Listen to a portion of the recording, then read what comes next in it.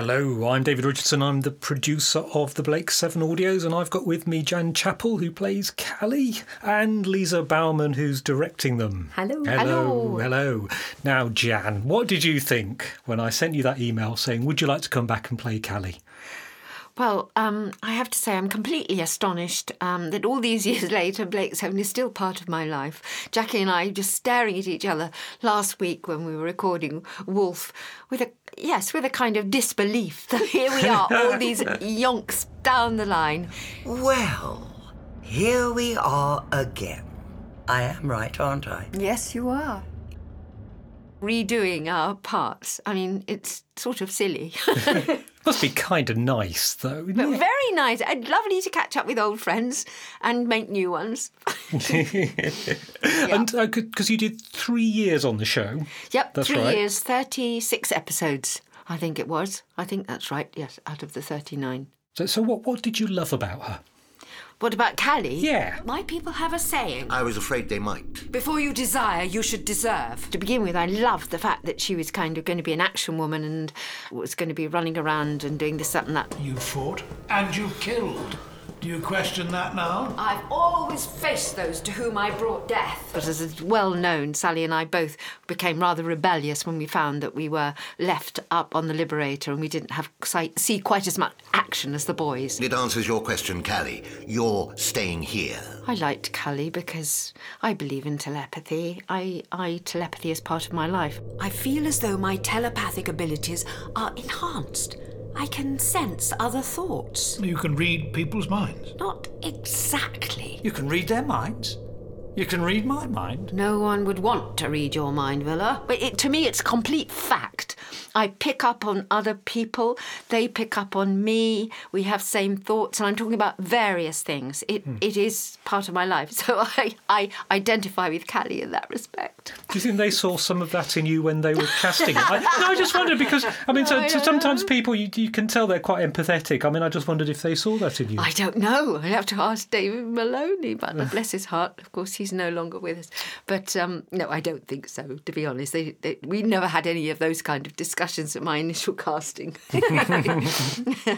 What is your earliest memory of Blake 7? The very first thing you remember? Sitting in a room at a casting, probably my second visit to BBC Centre to meet the producer, and sitting next to Paul, who, for the first time, I'd never met him before, and have him rubbing his hands and going, well, this would be a rather good one, wouldn't it? And He was right. he was right. Little did we know it was going to be colouring the rest of our lives. It's quite obvious it is. Yes, I can't put it behind me now. And who was the naughtiest person on set? Oh, Sally. Hopeless. Was she? Absolutely Oh, we hopeless. haven't worked with Sally yet. Oh, no, Sally. Because we, all the rest of us had a sort of a real training. Sally came up via the rep, so she didn't naturally have the same kind of discipline. So as a RADA trained, I was quite shocked and horrified by her behaviour. You know, she'd sort of start chattering on set when she shouldn't have been and things like this. She knows that. She knows it. So there was a lot of laughter. I go, you're supposed to be quiet now. We've been listening. So she was, in my book, I mean, maybe not another bit, she was a little bit naughty, but it was only not knowing any better.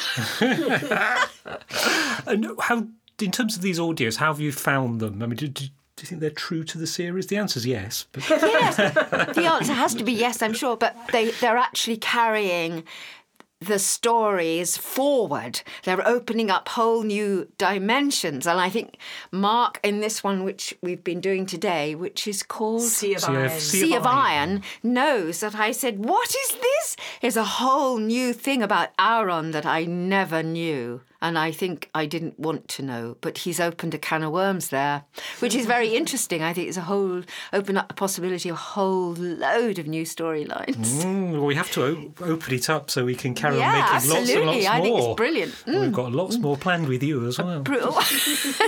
No, I approve of that. I mean, approve of that, but I approve of opening it up. Of course, it can't stay still. It has to move forward.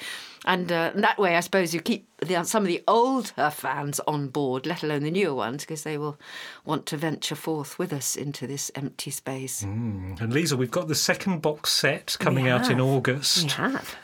What's it been like for you being involved in Blake 7? Because you've done loads of Doctor Who's, haven't you? This is new territory. I tell you what we're lucky with Blake 7 is that the cast, the original cast, are such strong actors. Yeah. I mean, there's no argument with that at all. There's no having to compensate for anything. It's just fantastic. And I think we're particularly lucky with the scripts. We've had some great writers, and I know we were very proud of the first box set, but what's so gratifying is that people have seemed to agree with, listeners seem to have agreed with us.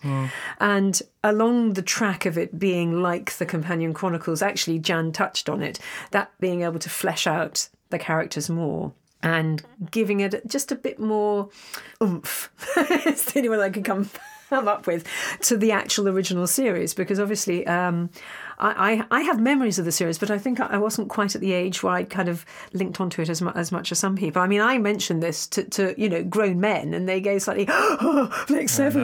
It's extraordinary, and it is one of those programmes that survived in people's consciousness because of the strength of the characters and the performances. And I think we've been lucky enough to be able to pick up the baton and run with it. Yeah, really. I think it was entirely the characters, actually. Yeah, I think you're right.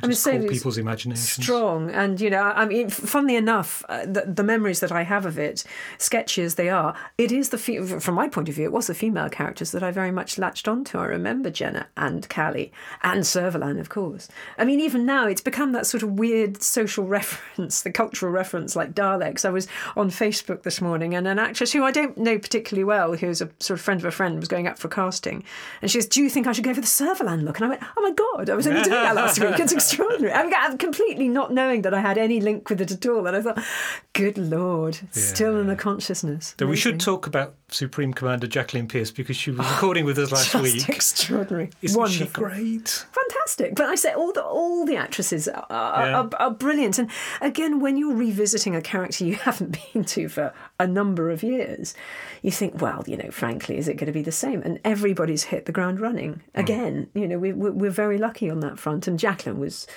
just, everything you wanted her to be, really. Fantastic. Did you have... Jacqueline as Servalan must be such a great character to play opposite.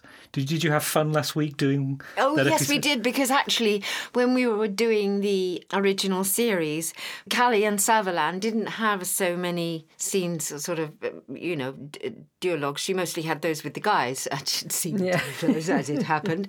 So, no, it was a wonderful opportunity, and especially as Jackson is a friend, we were really looking forward to that, and it was great fun. Yeah, it was lovely, really lovely. Right, well, let's leave everybody with the clip of Callie and Servalan together. This is Wolf.